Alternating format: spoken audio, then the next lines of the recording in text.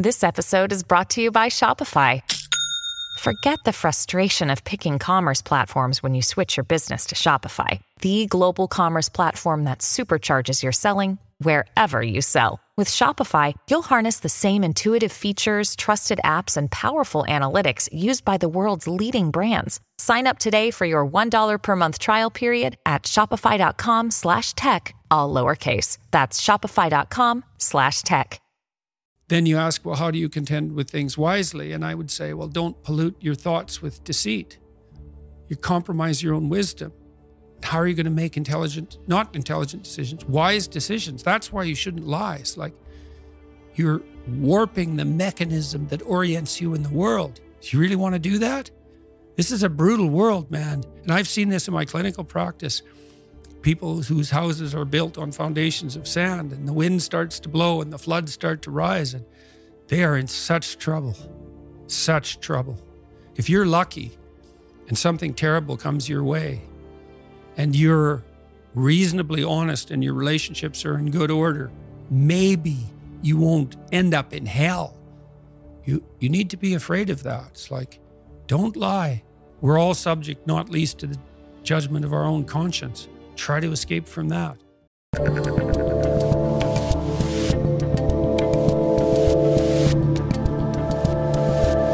Hey, what's going on, everybody? It's December 9th, 2022. I'm Dave Rubin. This is the Rubin Report. If you have not already, subscribe to our Rumble channel, rumble.com/Rubin Report. And if you want to play along during the show in live chat and communicate directly with me and much more, RubinReport.locals.com.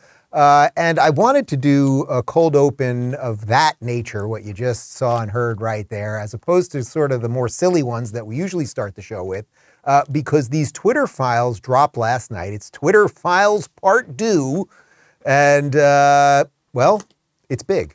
It's really, really big. And I think as we find out more and more about how big the lies that have been pushed on us are, how pervasive they were at almost every level of our supposed trusted institutions, well, we're going to have to do some work to reclaim the truth.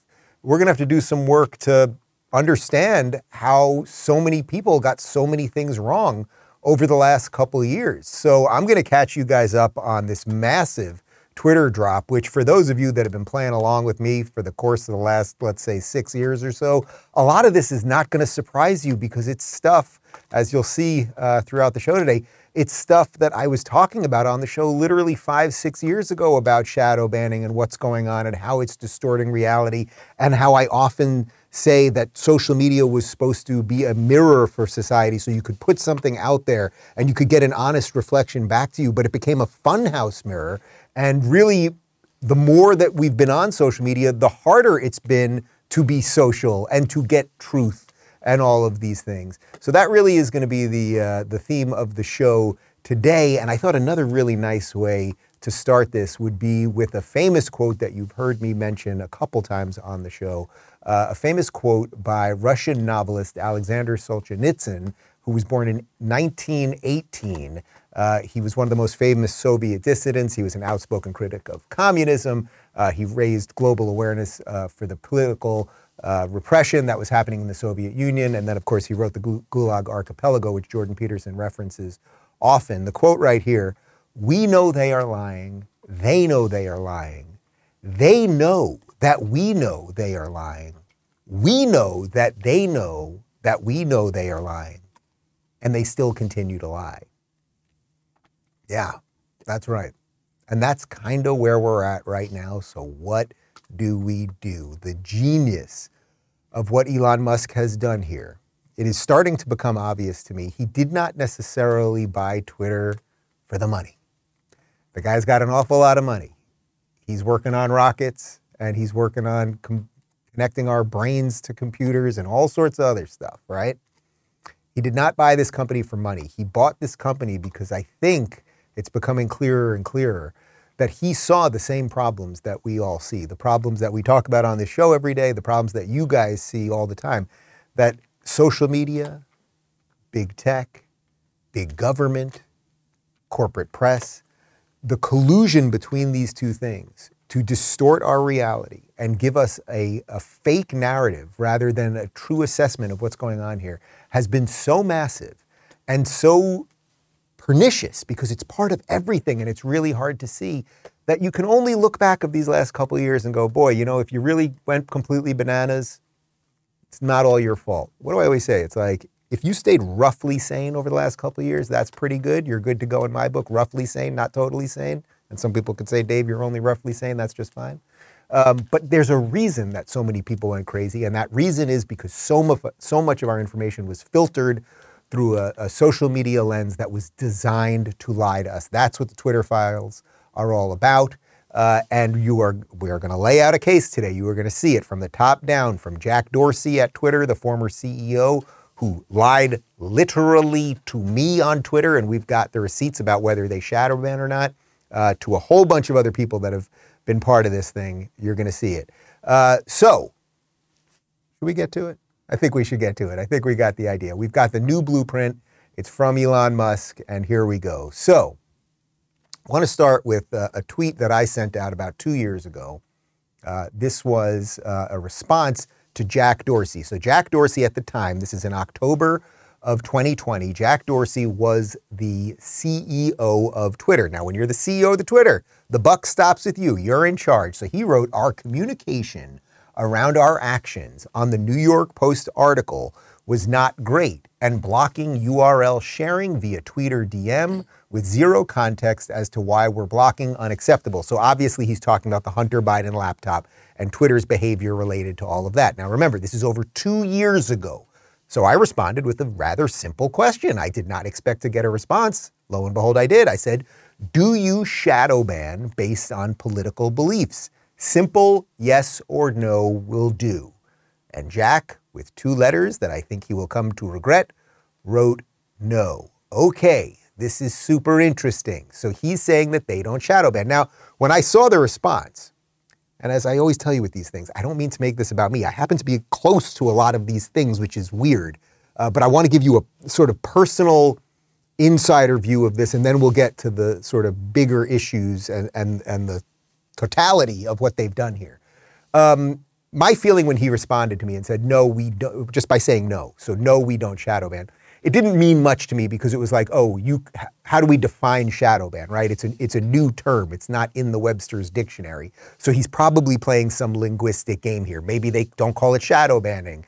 They call it subtle hiding, or whatever definition of shadow banning he has is slightly different than the one I have. But the point is, the way that most people understood shadow banning, the idea of shadow banning over the last couple of years, was the idea that you would tweet something out, or you would post a message somewhere or post a video, and the algorithm, or somehow manually, and we did not know until we now have some information, we'll get to that in a moment, would depress the views on that. So it's shadow banned as opposed to outright banned, because an outright ban, you know what happens, right? If you're banned, you're suspended, you get an email, you can't get into your account, you know you're gone.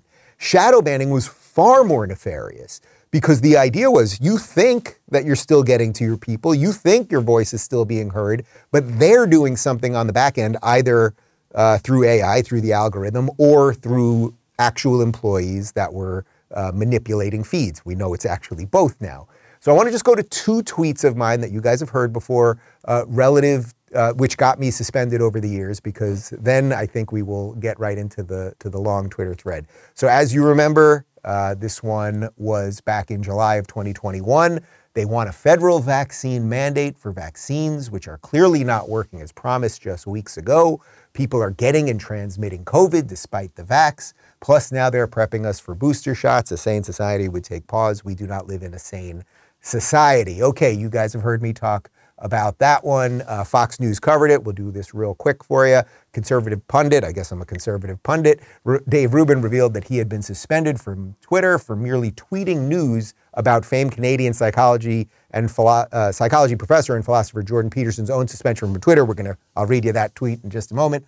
Rubin's offending tweet from June 29th read, "The insanity continues at Twitter. Jordan B. Peterson has been suspended for this tweet about Ellen Page. He told me he will never delete the tweet. On June 22nd, Peterson tweeted that trans actor Ellen Page, she now identifies as a man named Elliot, underwent gender transition surgery performed by a criminal physician. He wrote, "Remember when pride was a sin?"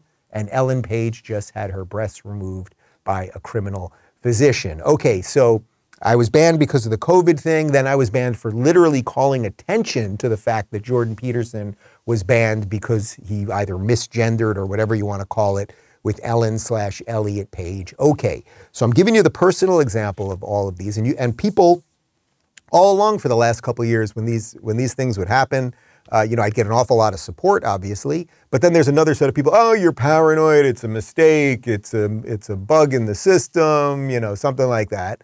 And no, it actually was all real. So just remember, now I'm going to read you Barry Weiss's thread because Elon Musk gave her the Twitter files. Just remember that it all turned out to be true. And some of us did know. And we just didn't have all the pieces in front of us, right? We were putting together a puzzle, but we didn't have the box to show us what the puzzle looks like. So we're putting together something that looks like something, but we're going, wait a minute. The box doesn't show us what the final picture is supposed to look like. So Barry Weiss, you guys know Barry Weiss, formerly of the New York Times. She has been a liberal and a lefty her entire life. I have my political disagreements and some personal disagreements with Barry, but she left the New York Times because of how woke it has become.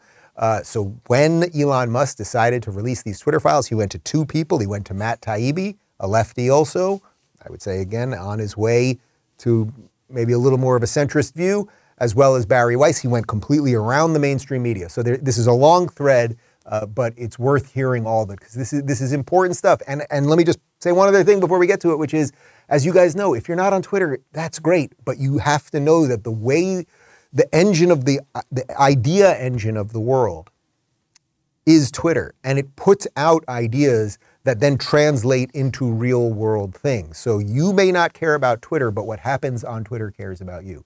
Okay, here's Barry Weiss's tweet thread, which went out at, I think, around 9 p.m. last night, 7:15 p.m. last night. Thread, the Twitter Files Part 2, Twitter's Secret Blacklists.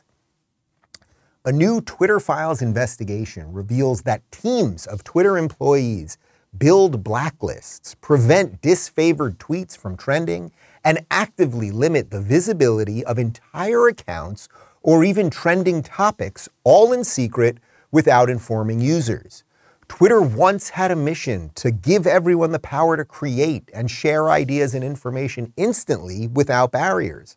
Along the way, barriers nevertheless were erected. Take, for example, Stanford's Dr. Jay Bhattacharya, who I've had on the show actually, who argued that COVID lockdowns would harm children. Twitter secretly placed him on a trends blacklist, which prevented his tweets from trending. Or consider the popular right-wing talk show host Dan Bongino, who at one point was slapped with a search blacklist. Twitter set the account of conservative activist Charlie Kirk to do not amplify. Twitter denied that it does such things. In 2018, Twitter's Vijaya Gadde, then head of legal policy and trust, and Kavan Bekapoor, head of product, said, "We do not shadow ban." They added, "And we certainly don't shadow ban based on political viewpoints or ideology." What many people call shadow banning, Twitter executives and employees called visibility filtering, or VF. Multiple high-level sources confirmed its meaning. Connor, come back to me for a second. So I want to just sit on that point for just a second. When I had tweeted at Jack years ago, over 2 years ago, "Do you guys shadow ban?" He said no. And as I said to you, even when he responded to me, I knew it was a linguistic trick because there was no way of pinning him on what does shadow banning mean. It was a new phrase that could mean many different things to many different people. Can we go back to 7 again? So they decided to call it, instead of shadow banning, visibility filtering. It's such a perfect 1984-esque Orwellian word. It's incredible. Okay, let's go to 8. Think about visibility filtering as being a way for us to suppress what people see to different levels. It's a very powerful tool, one senior Twitter employee told us. Visibility filtering refers to Twitter's control over visibility. It used VF to block searches of individual users, to limit the scope of a particular tweet's discoverability, and to block select users' posts from ever appearing on the trending page and from inclusion in hashtag searches, all without users' knowledge. We control visibility quite a bit, and we control the amplification of your content quite a bit. And normal people do not know how much we do, one Twitter engineer told us. 2 additional Twitter employees confirmed. The group that decided whether to limit the reach of certain users was the Strategic Response Team / Global Escalation Team, or SRT-GET. It often handled up to 200 cases a day.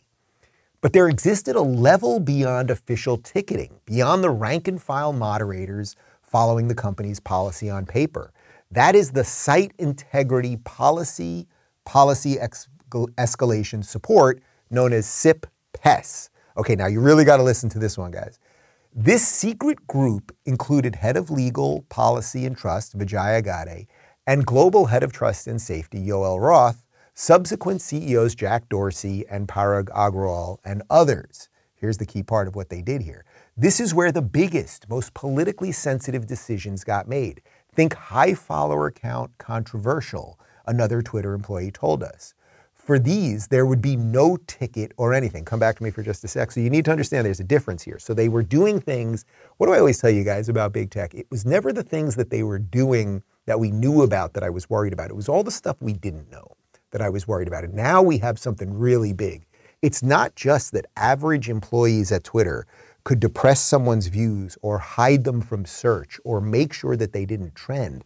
Then they had the highest level executives at Twitter, Jack and Parag and Vijaya, these people, where they had, in essence, what this is saying is they had a God mode that would not be ticketed, that they were able to do things that there would be no record of. That's what's going on here. So if they wanted to take out Charlie Kirk, Dan Bongino, Dave Rubin, Jordan Peterson, blah, blah, blah, they could do it without there even being a record of what they were doing. Now let's continue. This is where the biggest, most politically sensitive decisions got made. Think high follower count controversial, another employee told us. Okay, so I got you. So there would be no ticket or anything. Okay, you got that one.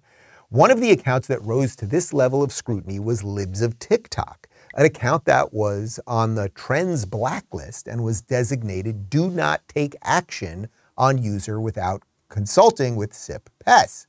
The account, which Chaya Raichik began in November 2020 and now boasts over 1.4 million followers, was subjected to 6 suspensions in 2022 alone, Raichik says.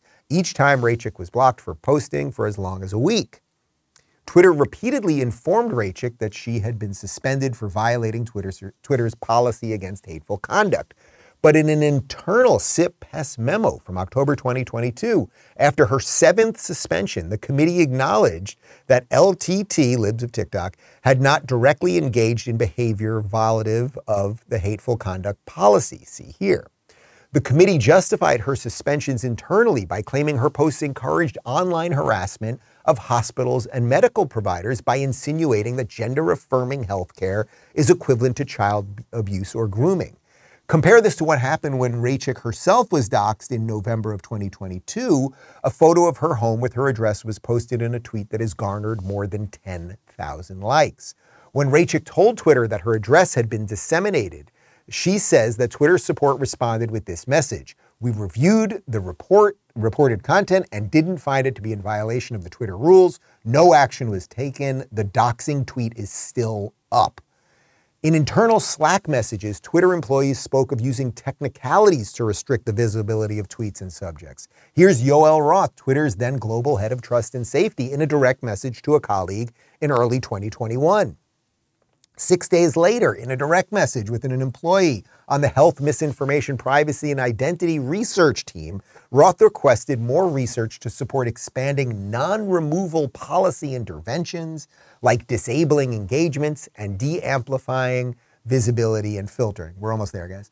Roth wrote, "The hypothesis underlying much of what we've implemented is that if exposure to misinformation directly causes harm, we should use remediations that reduce exposure and limit the spread/virality of content in a good, and limiting the spread and virality of content is a good way to do that.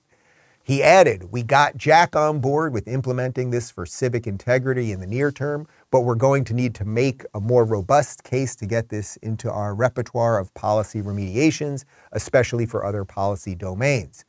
There's more to come on this story, which was reported by Abigail Schreier, who's a friend of mine and been on the show many times, Michael Schellenberger, a friend of mine who's been on the show many times, Nellie Bowles, Isaac Grafstein, and the team at the Free Press. Okay, I know that was a lot of reading and text there.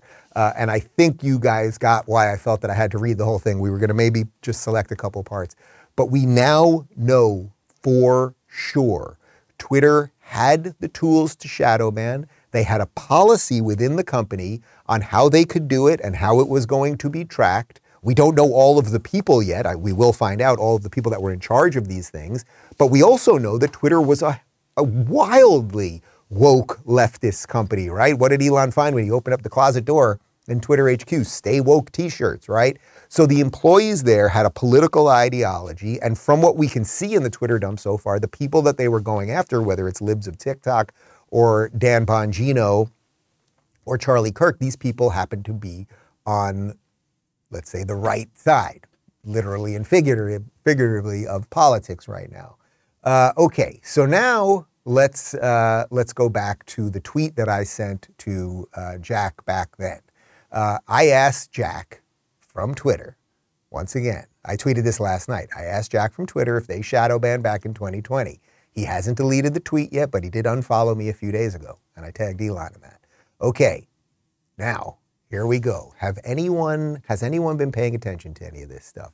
Is it possible that there were a whole bunch of people that were screaming about this, trying to make sense of this, but the whole thing was so confusing because of all the tricks that they had that it was very hard to pinpoint anything, and maybe that was by design. Here is Eric Weinstein back on the Rubin Report in January of 2017, okay? This is a long time ago, ladies and gentlemen. This is almost 6 years ago, talking about the matrix of information and confusion that we're in. Mm-hmm. I know enough to say this is unnatural. I don't know enough to say, well, the problem is that Jack had a meeting at the NSA and they read him the Riot Act. That's where you get into territory that I'm just not comfortable with because I don't know. Yeah. Knowing is kind of important, but it seems lost. But assume that you can know about an abstraction, but you can't know about the specific. So I think it's really important that we all get very good at saying, I can tell that this is artificial and I don't know what caused it. So basically what you're saying is we're in the matrix here, and a few of us are kind of starting to see a little bit of the code shaking out because it's kind of, it got fat on itself, I guess. We were watching a magic performance that has been performed every 4 years since 1980 at least, which is when I sort of have my first adult memories of politics. And suddenly somebody threw on the lights. Mm-hmm. And we see trapdoors, and we see wires, and we see false bottoms of boxes, and everybody's looking at this saying, you're kidding me. Okay, so that's almost 6 years ago. He's saying it right there.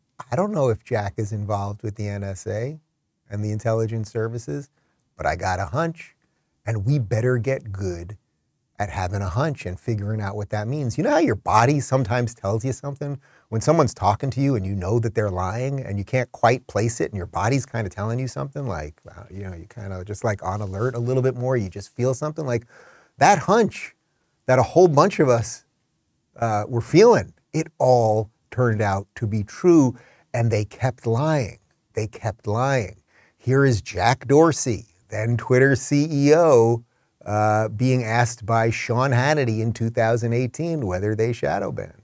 Let me ask about specific questions. Has Twitter ever been involved in shadow banning? We do not shadow ban according to political ideology or viewpoint or content, period. No, not period. Yes, you do. Yes, you do, and we know it without question. He got a whole bunch of pushback from that interview because it was so obvious to so many of us that something was not right. And again, I don't want to make this about the myopic, okay, it's just because you're on Twitter all day long and you're not getting enough likes or retweets. The stuff that happens on Twitter, the battles that happen on Twitter between politicians and other politicians or tech tech magnates and other people. Like, these are real things that leak out into the real world. So he got a lot of pushback on that interview with Hannity. And then he followed up, Jack followed up with this. Following up on this with a lot more detail, we don't shadow ban, and we certainly don't shadow ban based on political viewpoints. That's a really funny way of saying something, isn't it? We don't do the thing, and we especially don't do it the way you think we do it, right? That's how much we don't do the thing that we don't do. We do rank tweets by default to make Twitter more immediately relevant, which can be flipped off. More on ranking signals. Now, this is where this really gets good. 3 days before, I asked Jack whether he shadow banned, and he said no. And this is then 2 years after, right? Because that was in 2020.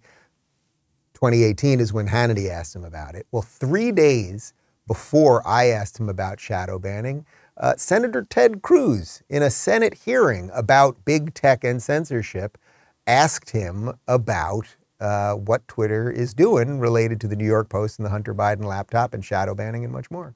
Ability is you have the power to force a media outlet. Let's be clear. The New York Post isn't just some random guy tweeting. The New York Post has the fourth highest circulation of any newspaper in America. The New York Post is over 200 years old. The New York Post was founded by Alexander Hamilton. And your position is that you can sit in Silicon Valley and demand of the media that you can tell them what stories they can publish, and you can tell the American people what reporting they can hear. Is that right?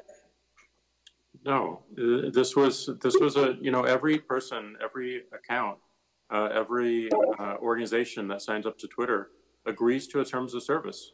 Terms of service is so published. Media outlets must genuflect and obey your dictates if they wish to be able to communicate with readers. Is that right? No, not at all. We recognize an error in this policy, and specifically the enforcement. You're still blocking their posts. You're still blocking their posts. Right now, today, you're blocking their posts.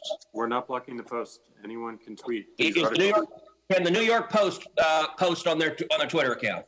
If they go into their account. No is your answer to that. No. Unless they genuflect and agree with your dictates. Anyone can tweet. So Twitter takes the view you can censor the New York Post, you can censor Politico, presumably you can censor the New York Times or any other media outlet. Mr. Dorsey, who the hell elected you and put you in charge of what the media are allowed to report and what the American people are allowed to hear? And why do you persist in behaving as a Democratic super PAC, silencing views to the contrary of your political beliefs? Good work there, Ted Cruz. I'll get you a beer next time I see you. Yeah. So that is 3 days before I then again asked Jack if they shadow ban. He says no. And the thing is, the guy was obviously lying the entire time. Ted Cruz knew he was lying. He said we recognized an error.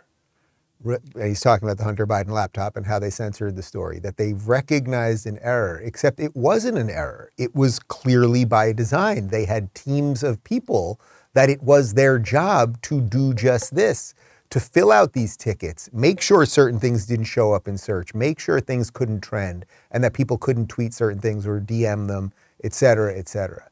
So he lied. I think that it's possible that he could be in trouble because he probably lied under oath to Ted Cruz. Whether he lies to me on Twitter is irrelevant, but lying to a senator under oath about whether you shadow ban or not. And again, I think he'll get a good lawyer, and the good lawyer they'll just get so lost in the word shadow ban, sort of like Bill Clinton. What's the definition of is, right? It depends on the definition of is. That wasn't a good Bill Clinton. It depends on the definition of is. How was that? That was really good. I used to do a good Bill Clinton. Wait. I did not have sex with that woman. That's not so great either. Whatever. All right. Okay, anyway. Last night, all hell's breaking loose on Twitter. People are freaking out. And I wanted to get ahead of one thing, because actually, for as bad as the Twitter shadow banning is, and whatever else, whatever manipulation they've done there and how they make things trend and how they purposely design trending stories to make people hate each other and all that stuff, for as bad as all that is, I actually think that YouTube particularly is manipulating us way more than that. And I think you guys know that. just by whatever your viewing habits might be, right? There are times, you guys tell me this all the time, people tell me this when I meet them at the store or at the airport, and then we get emails about this all the time, and I get it from my own viewing habits. There are times when our videos, I'm talking about Rubin Report videos, go out to all sorts of people, and we're getting all sorts of clicks, and I look in our analytics, and it's like, we're recommending your videos more, and more people are seeing your videos, and people are interacting with your videos more. And then just out of nowhere, the next day, we're not getting recommended. People aren't seeing our videos. I know you subscribe. You don't see it, all of these things. So I think YouTube specifically is doing far more damage. So I wanted to throw one tweet out last night, and then something nice happened here. I said, let me get ahead of this one right now. I think YouTube and Google's manipulation for political purposes is far worse than Twitter's. And then Elon Musk, actually, I didn't even tag him in it, but he saw it, and I guess it's got him thinking. That's the curious emoji, and there's something going on here, wouldn't you say? Anyway, here's the bigger, that's a huge issue, so I don't want to say here's a bigger issue, but a side issue to all of this is, will any of this information wake up the certain set of people who seem impervious to truth? Right? I keep talking about how we have to accept that a certain amount of people are NPCs, non-playable characters, that no matter how much you show them, Donald Trump didn't say very fine people on both sides, and Brett Kavanaugh was not a rapist, and all of the stuff, right? Jesse Smollett hoax, and they lied about that, and they lied about the motives for Black Lives Matter and masks and everything. Okay, there's a certain amount of people that are so seemingly tied into all of the lies. They're so so tied into the spirit of the day or something that they cannot extricate themselves from that. So what does the machine do in the face of this? The machine tries to keep your eye off the ball. The machine tries to investigate the people who are actually exposing the lies and trying to get us a little closer to something known as truth. Here's a headline from Post Millennial about what's going on up in San Francisco, where Twitter headquarters is. San Francisco to investigate Twitter over HQ providing beds for employee naps. I think we have a couple beds. Yeah, look at that. These are images of beds. Elon Musk, since he's been there, because he's working his butt off, he gave himself like a little, looks like an IKEA bed, basically. And he's put beds in there. So the city of San Francisco is now looking into that because because Twitter's headquarters are not licensed to be a place where people can sleep overnight. Most of you who have jobs, who have had jobs over the years, you sometimes end up sleeping at work, you shouldn't be. And sometimes, a lawyer that's working all night might sleep on a couch, something like that. But this is also the irony of this, that San Francisco is going to spend at 1 iota of manpower or $1 to look into Elon Musk and what he's doing at Twitter relative to the employees and whether these people are sleeping. Those cots and beds look perfectly nice. San Francisco has tens of thousands of people sleeping on the streets. They have crack addicts and meth addicts everywhere. Hunter Biden could be out there. You know what I'm saying, people? You know what I'm saying? Here's Black lesbian press secretary Karine Jean-Pierre. She can't talk about Twitter and the Biden campaign because, it's not like she's a Black lesbian press secretary or anything. You've said a few times that you really can't talk about communications between the Biden campaign and Twitter. Who is telling you that that's off limits? I've already had that conversation with you, with your colleague, I believe, yesterday. I've already addressed this multiple times this week, so I don't have anything more to add. Again, we've litigated this all week. Don't have anything to add. So not a campaign. I'm going to the back. I tweeted this out yesterday, but she is so bad at her job that she really makes Jen Psaki look like Margaret Thatcher. She is so profoundly terrible. She has no answer for anything. Her body language, the constant looking down, everything about her reads as inauthentic. She's actually, I guess you could argue she's great for the job because she is the perfect extension of this administration, which is based in lies and nonsense. And now she has to deal with the soul suck of waking up every day knowing that all you are doing is protecting liars and bad people. But when we let them lie like this, and this was Peter Doocy's point, can we find out a little bit more? And she's, well, we can't talk about it. All he wanted to do was find out a little bit more. We're like, what coordination has there been between the administration and Twitter? Between, say, the intelligence services and Twitter? Well, we can't talk about that. We talked about that already. What, really? We did? Did we get a name? Did we get an email address? Can you point me to a small building somewhere? Of course not. Of course not. But what's this really about in a sort of real politics way, right? When I always say it's like, okay, you may not be on Twitter, but what happens on Twitter cares about you. So how is this stuff related to what is going on in the country right now? Well, when we let them lie like this, it basically creates a legitimate consequence for all of us because censorship and the denial of truth is a big problem. So one thing that happened yesterday that a lot of people were happy with and a lot of people were not so happy with is that WNBA player, now the WNBA is the Women's Basketball League. I don't know why women need a basketball league because as far as I'm concerned, women are as good as men. When I used to go to the courts as a kid, women were dunking all over everybody, trash talking, kicking the shit out of you, elbows, the whole thing. However, for whatever reason, women want their own basketball league. I don't know why. If you just made it all based on skill, I'm sure it would probably be, I don't know, what do you think, 70% women and 30% men in the NBA? But whatever. Chicks want to play with their own balls. Okay, fine. But Brittany Griner is a WNBA player. I think she was the number one pick. She's a big star in the league. Happens to be a lesbian. You know, not that there's anything wrong with that. And happens to be black. Not that there's anything wrong with that either. And she got arrested and detained in Russia a while back because she brought in some weed. You can't bring weed into Russia. Russia rules. You can't do it. Anyway, we got her back yesterday. She had been wallowing in a gulag, I suppose, in Russia. We got her back. We traded her for a crazy Russian arms dealer who I'm going to give you more on in just a second. But here is Karine Jean-Pierre announcing Brittany Griner's release. You'll see how I'm connecting this all to the Twitter thing. Good afternoon, everybody. Good afternoon. President Biden keeps his promises, and today he fulfilled a deeply important promise to bring Brittany Griner home to a family that loves her, a team that misses her, and a country that has marveled at her strength and courage. Okay, we got Griner back. Now, first off, let me just say, without glibness or sarcasm or anything else, I don't want any American, almost regardless of virtually anything they've done, to be put in a prison in another country. And especially in a case of this, like, she wasn't like massively selling drugs or anything like that. It was her own little weed stash. It's nice to have an American back.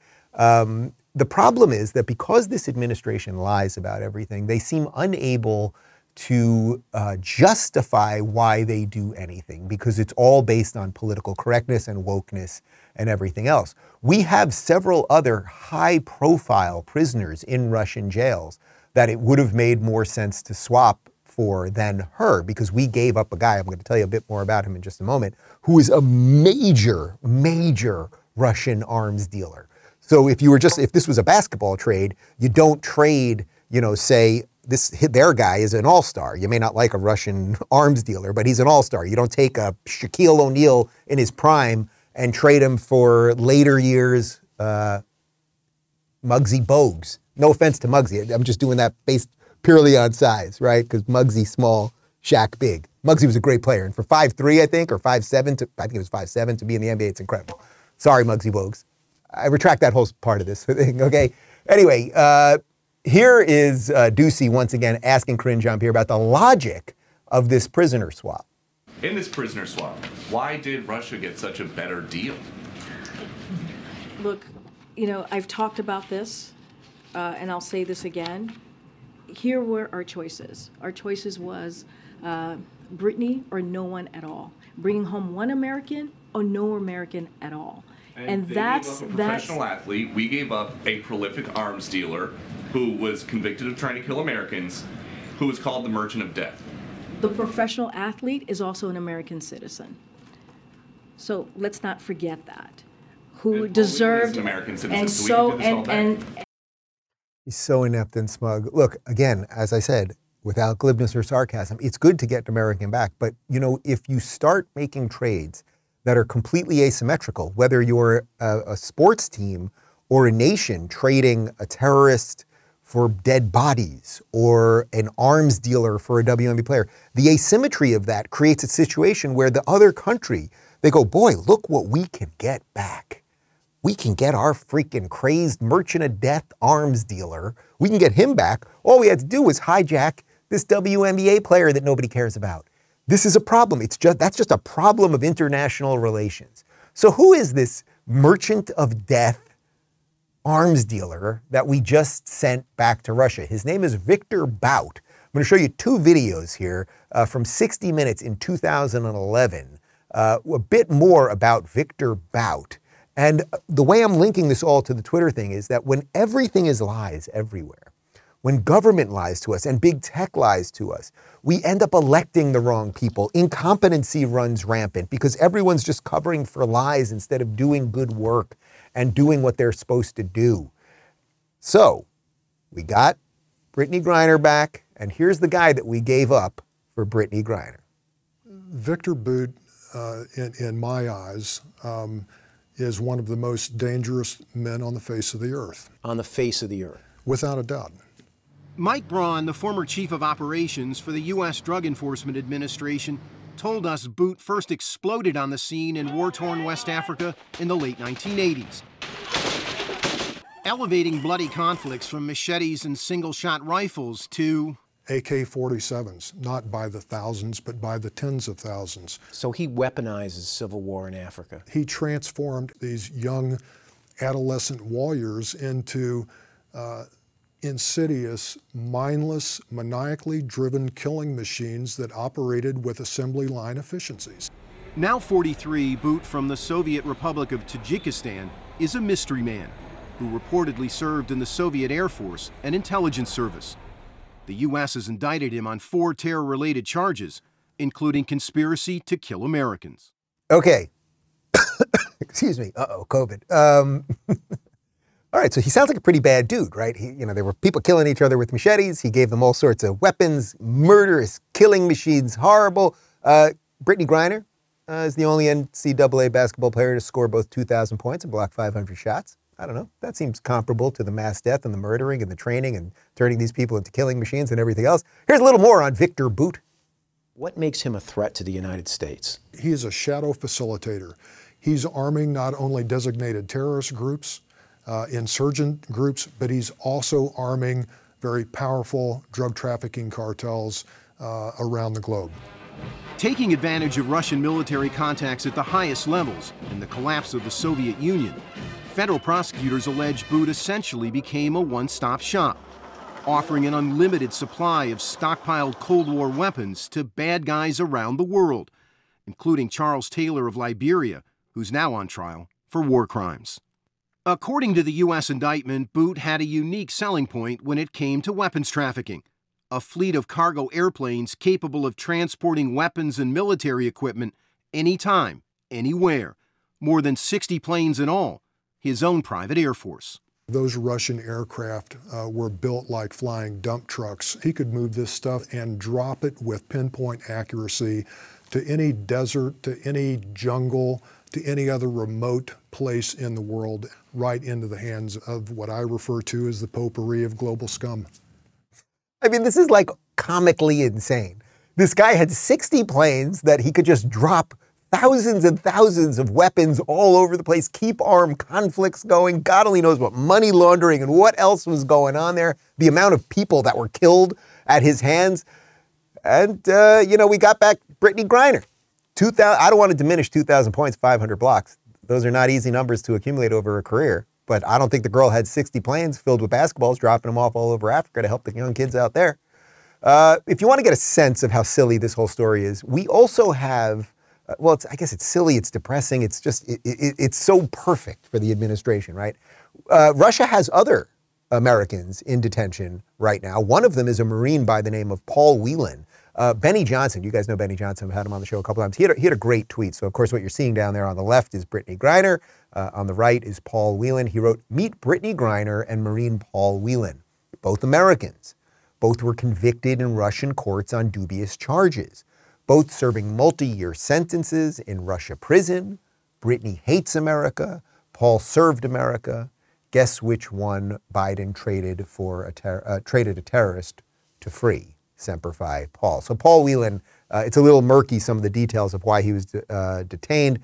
Perhaps has something to do with spying. I'm not even saying this is a complete apples to apples comparison, but I think it's fairly obvious to anyone that we got the short end of the stick here. But why would we get the short end of the stick? And now this will also connect back to everything in woke world that we're talking about lately. Well, why was it so important to get her back? Well, she was sort of an apex predator of the oppression Olympics pyramid, right? I mean, she's a black lesbian. This is primo stuff, people. Paul Whelan's a white dude. I think straight. What do we need him for? Don Lemon's very excited because this is good for the gays. I think I would be remiss if we did not mention also the importance this plays for the LGBTQ community. Yes, as we've been talking about black women, this is big. So this is for the LGBTQ community. GLAAD releasing a statement, obviously, just I'm summarizing here that they're happy and that shows the struggles and the danger that members of the LGBT community face around the world. What the high hell are you talking about, Lemon? She wasn't arrested for being a lesbo. She was arrested for... Spit take! She wasn't arrested for being a lesbian. She was arrested for smuggling drugs into the country. This has nothing to do with LGBT anything. There's no such thing as the LGBT community. If there is, I don't want anything to do with it. These people are just all completely ridiculous, but that is the most important thing. You think Don Lemon's going to do a segment on Paul Whelan? I don't think so. Anyway, one more clip from the Corinne Jean-Pierre press conference yesterday, because she was just getting hit left and right, and she's terrible. Absolutely terrible at her job, and she's dismissive and smug and condescending and all of those things. And finally, she just couldn't take it anymore. She left. Can you take a question on the U.S.-Africa Summit? Can you take a question on the U.S.-Africa Summit? Karen, why is it so hard to take a question on the U.S.-Africa Summit when the president is bringing 50 African leaders, the biggest gathering of leaders of his administration? Why is it hard for you to give me a question? It is not hard. I've answered. Would you let me answer the question, or are you going to... Okay. Okay. I'm trying to answer your question. Go ahead, sir. Go ahead. I just tried. You wouldn't let me. Go ahead. I just tried, and you would not let me, sir. So your colleague is going to ask a question. Go ahead. No, I literally just tried to answer your question. You shut me down. So now your colleague is going to... Let me ask the question first before you Okay. answer. Thanks, everybody. I'll see you tomorrow. Question on the respect for America?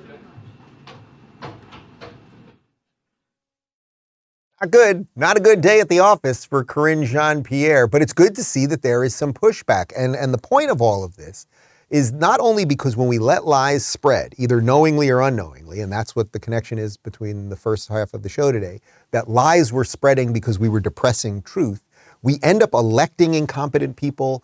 We have an administration in front of us that lies about everything. We have a president who obviously has dementia. We have all of these problems that we know did not have to be problems, that actually weren't problems just a couple of years ago. But then when you think, how did they do all the stuff? How did they do it? Well, they had their fingers on the levers, or the swipers, of who could see what and when they could see it. So then you end up voting in the wrong people. You end up not understanding basic notions of what democracy is, or why you should care about any of this stuff or anything else. So let's go a little bit further about how these people lie, because their lies, now we know, have been fueled without question, because it's not just that they could suppress some people, they could inflate some people. And who got inflated and filleted more than anyone over the last couple of years?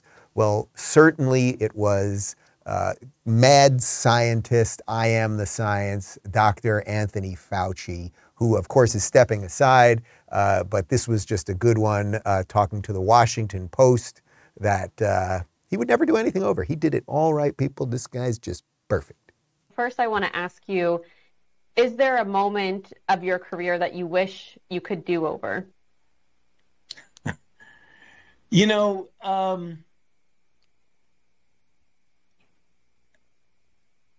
Yasmin, no. And I know people are going to respond to that, who say, well, what does he think? He's perfect. Absolutely. I'm the first to admit I'm far from perfect. But when you say do over, I really can't see something that I would do completely over. Yeah. Remember the quote at the beginning of the show, Alexander Solzhenitsyn? Yeah, they know, we know, we know, they know, we know, and they continue to do it. That's the definition of what he is. Because he knows he's been exposed at every level. He knows his emails about not masking and then masking. He knows the videos where he said lock schools down, and then he does other videos saying I never said it. He knows it's all out there, but it just doesn't matter, right? And they're making fun of you at the exact same time. So not only is Fauci getting out of the way, which is great, But Trevor Noah, who was because he's stepping down now, or he's being kicked out, and he should have been kicked out years ago because he took The Daily Show over from Jon Stewart. The Daily Show was, whether you agreed with Jon Stewart or not, and he's certainly gone off the woke deep end, Jon Stewart subsequently from The Daily Show, but tons of people did watch The Daily Show when Jon Stewart had it. Trevor Noah took over. Nobody watched. You never saw viral clips. It never became relevant in any real way again. So they finally got rid of him, and they obviously would have gotten rid of him earlier had he been white. But he got his privilege points, and that's okay. That's fine. That's how these corporations work. I just wanted to throw back to this moment because this sort of encapsulates what he was. This moment mocking Americans who were complaining about lockdowns. And you know, after hearing this story, I would love to see an American citizen and a Chinese citizen sit down to talk about COVID. Because you always hear Americans talking about how they feel as though they were oppressed by the COVID restrictions here. Yeah, the Chinese person will be like, it was brutal. I was literally boarded up in my home, beaten up by the police and sent to a quarantine camp. Be like, I feel you, brother. This one summer, I got asked to leave an Applebee's. We are not different at all, my friend.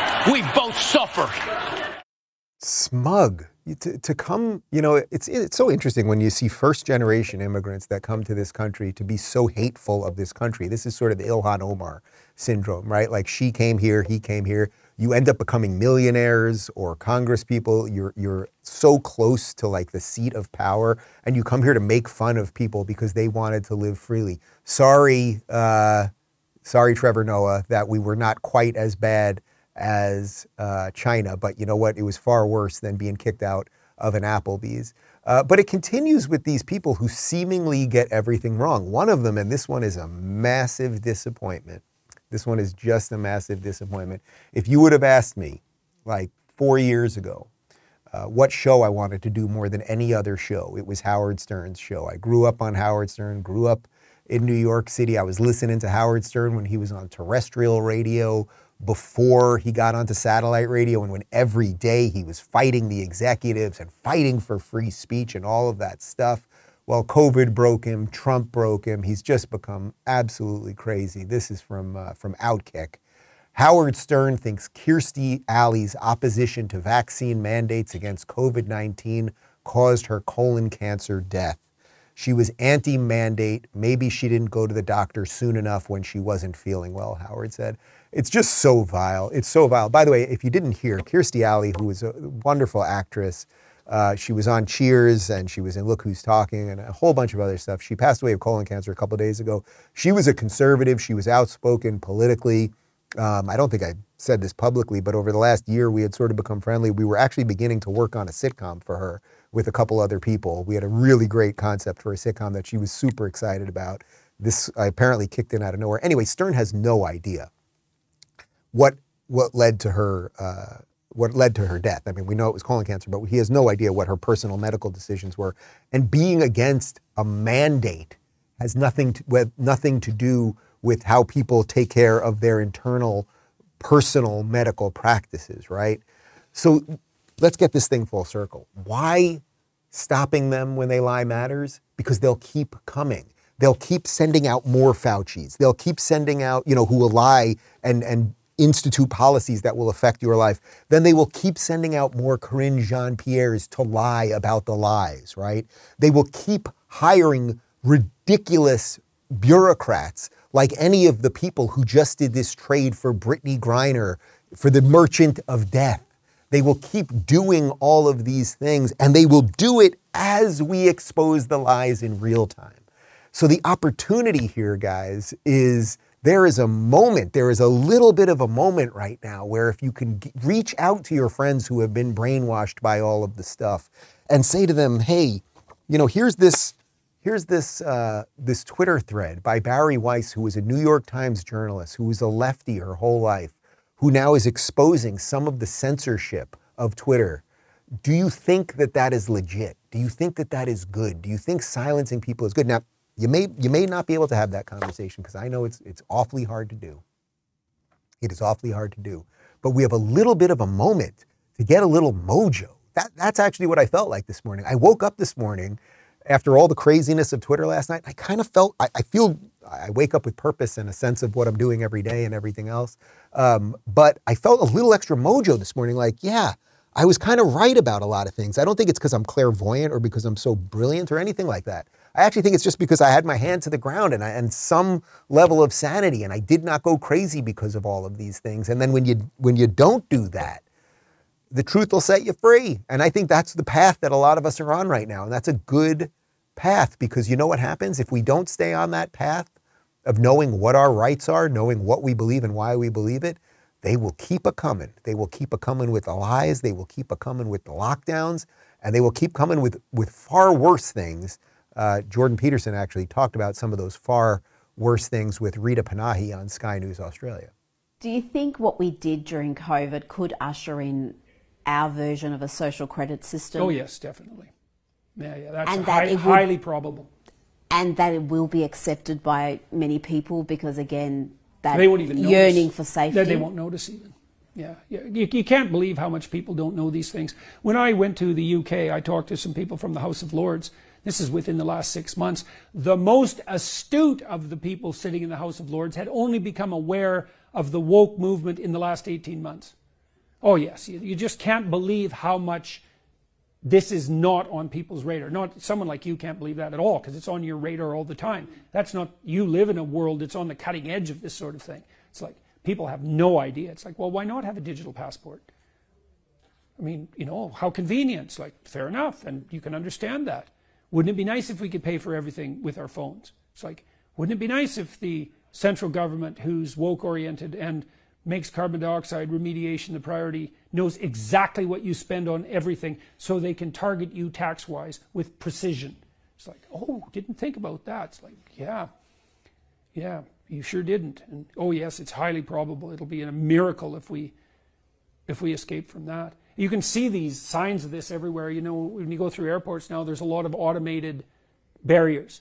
You show your passport. It's like, well, these are automated barriers. What if you can't go through them? Well, that's the situation for many people in China. It's like, what are you going to do? You're going to argue with the machine? Like, you just cannot imagine how screwed you are. It's way worse than anything Kafka ever imagined, because at least with Kafka, there was bureaucrats. Faceless though they may have been, they were at least still human. Once the machines can lock you out, you are in such trouble. And we're speeding towards that with an immense lack of care. You see why it's important to be awake? I would say if you watch this show, you're probably an edge case on the front end of this, as he described to Rita, meaning that you are aware of some of this stuff. You probably didn't lose your mind over the couple of years, even though we were all given these horrific choices to make about going to work or being vaccinated or all these things. But we saw some of the stuff. We were willing to question some of the things, all of those things. And a certain amount of people aren't. And then a certain amount of people, as Jordan's laying out, will one day, after the digital passports are in and all of the stuff, they'll get to the airport, they'll scan their thing, and the machine will tell them, no, you can't get on that plane. You liked this video, or you did this or that, or we're freezing your bank account. So all of these tests have been running throughout the West. It just is, guys. But now Elon is exposing it. And that should give you some serious freaking oomph behind your desire to keep going. All of our desire to keep going. Because the world's richest man is putting his butt on the line to expose some of this stuff and wake up more people. And we just need more people to wake up. And by the way, Jordan's example of showing up to the airport and then not being able to get past the machine, that's not that crazy, right? First off, it's happening in China right now. But just think about how we relate to the machines in our day-to-day life now. Most of you watching this probably have Gmail accounts. If you had a problem with your Gmail account, what do? Can you speak to a human? As he said, at least in a Kafkaesque novel, there'd be a faceless bureaucrat. You can't get anyone on the phone at Google. There's no such thing. The machines have already taken over to a degree. So wake up, fight, push, be competent. Oh, good segue. Ron DeSantis. Some people say, hey, these local governments wanted to lock down businesses. They wanted to force mandates. They wanted to keep the kids locked out of school. Yeah, you're damn right I overruled them on that.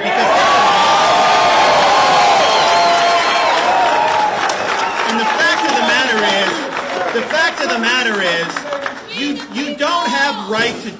have the right to do wrong. And if I had not stepped in last year and made sure that these local governments couldn't lock you down, couldn't mandate, we wouldn't let them fine. We had kids in school last year because of me, not because of them. Yeah, that's all I have to say to that. Yeah, that's what you need, people. You need a little bit of that spirit. And then what happens? A whole bunch of people that don't even know you start cheering for you because you did the right thing. Guys, stick around for a cold close in just a moment. I think we're about to enter longest show ever territory right now. We're there. We're going to be there in about 2 minutes. Comments from the locals community. Margot says, work on that accent, Dave. You're in the South now. All right, I want to do that. I used to do a pretty good bill. I did not have sexual relations with that woman, Hillary. How was that? That was pretty good. I did not have sex. It depends on your definition of is. Something. Okay, not great. Roses says, I think they really believe they know best. They are just so smart. Hell, they got trophies and ribbons for just showing up to soccer when they were 5. You know, that's funny. I remember, I kid you not. You guys probably had this all the time, but I remember, I'm 46 years old. I remember being in 5th grade. So what year I'm in 5th grade? That's got to be around 85, about 9 years old, something like that. I remember we were doing a field day. And I wasn't a good athlete really until probably late junior high into high school. That's when I really started getting good at stuff. So, and we had like a field day out there. You know, you do all different things, the egg carry and the bike that you got to go slow and all that stuff. And I didn't place in anything. And I remember it was a yellow piece of paper about half the size of a regular thing. And it was, I don't remember if it said participation trophy or something, but you were out there today and you didn't kill yourself. And I remember thinking, this is messed up. Nobody should get this piece of paper. What am I going to do with this piece of paper? I'm going to put it on the Gaylord Fokker Hall of Fame thing. Peter, that's a good reference. If anyone got that, you got that? Yeah. Peter says, it's the gaslighting I hate the most. We all knew what was going on. Yeah, we have been gaslit, guys. The media, corporations, big tech, they have lied to us about all these things, but that's the chance. That's the chance, right? Because now it's being exposed. So again, it's what you do with it within your life now, knowing something a little bit more approximate to the truth.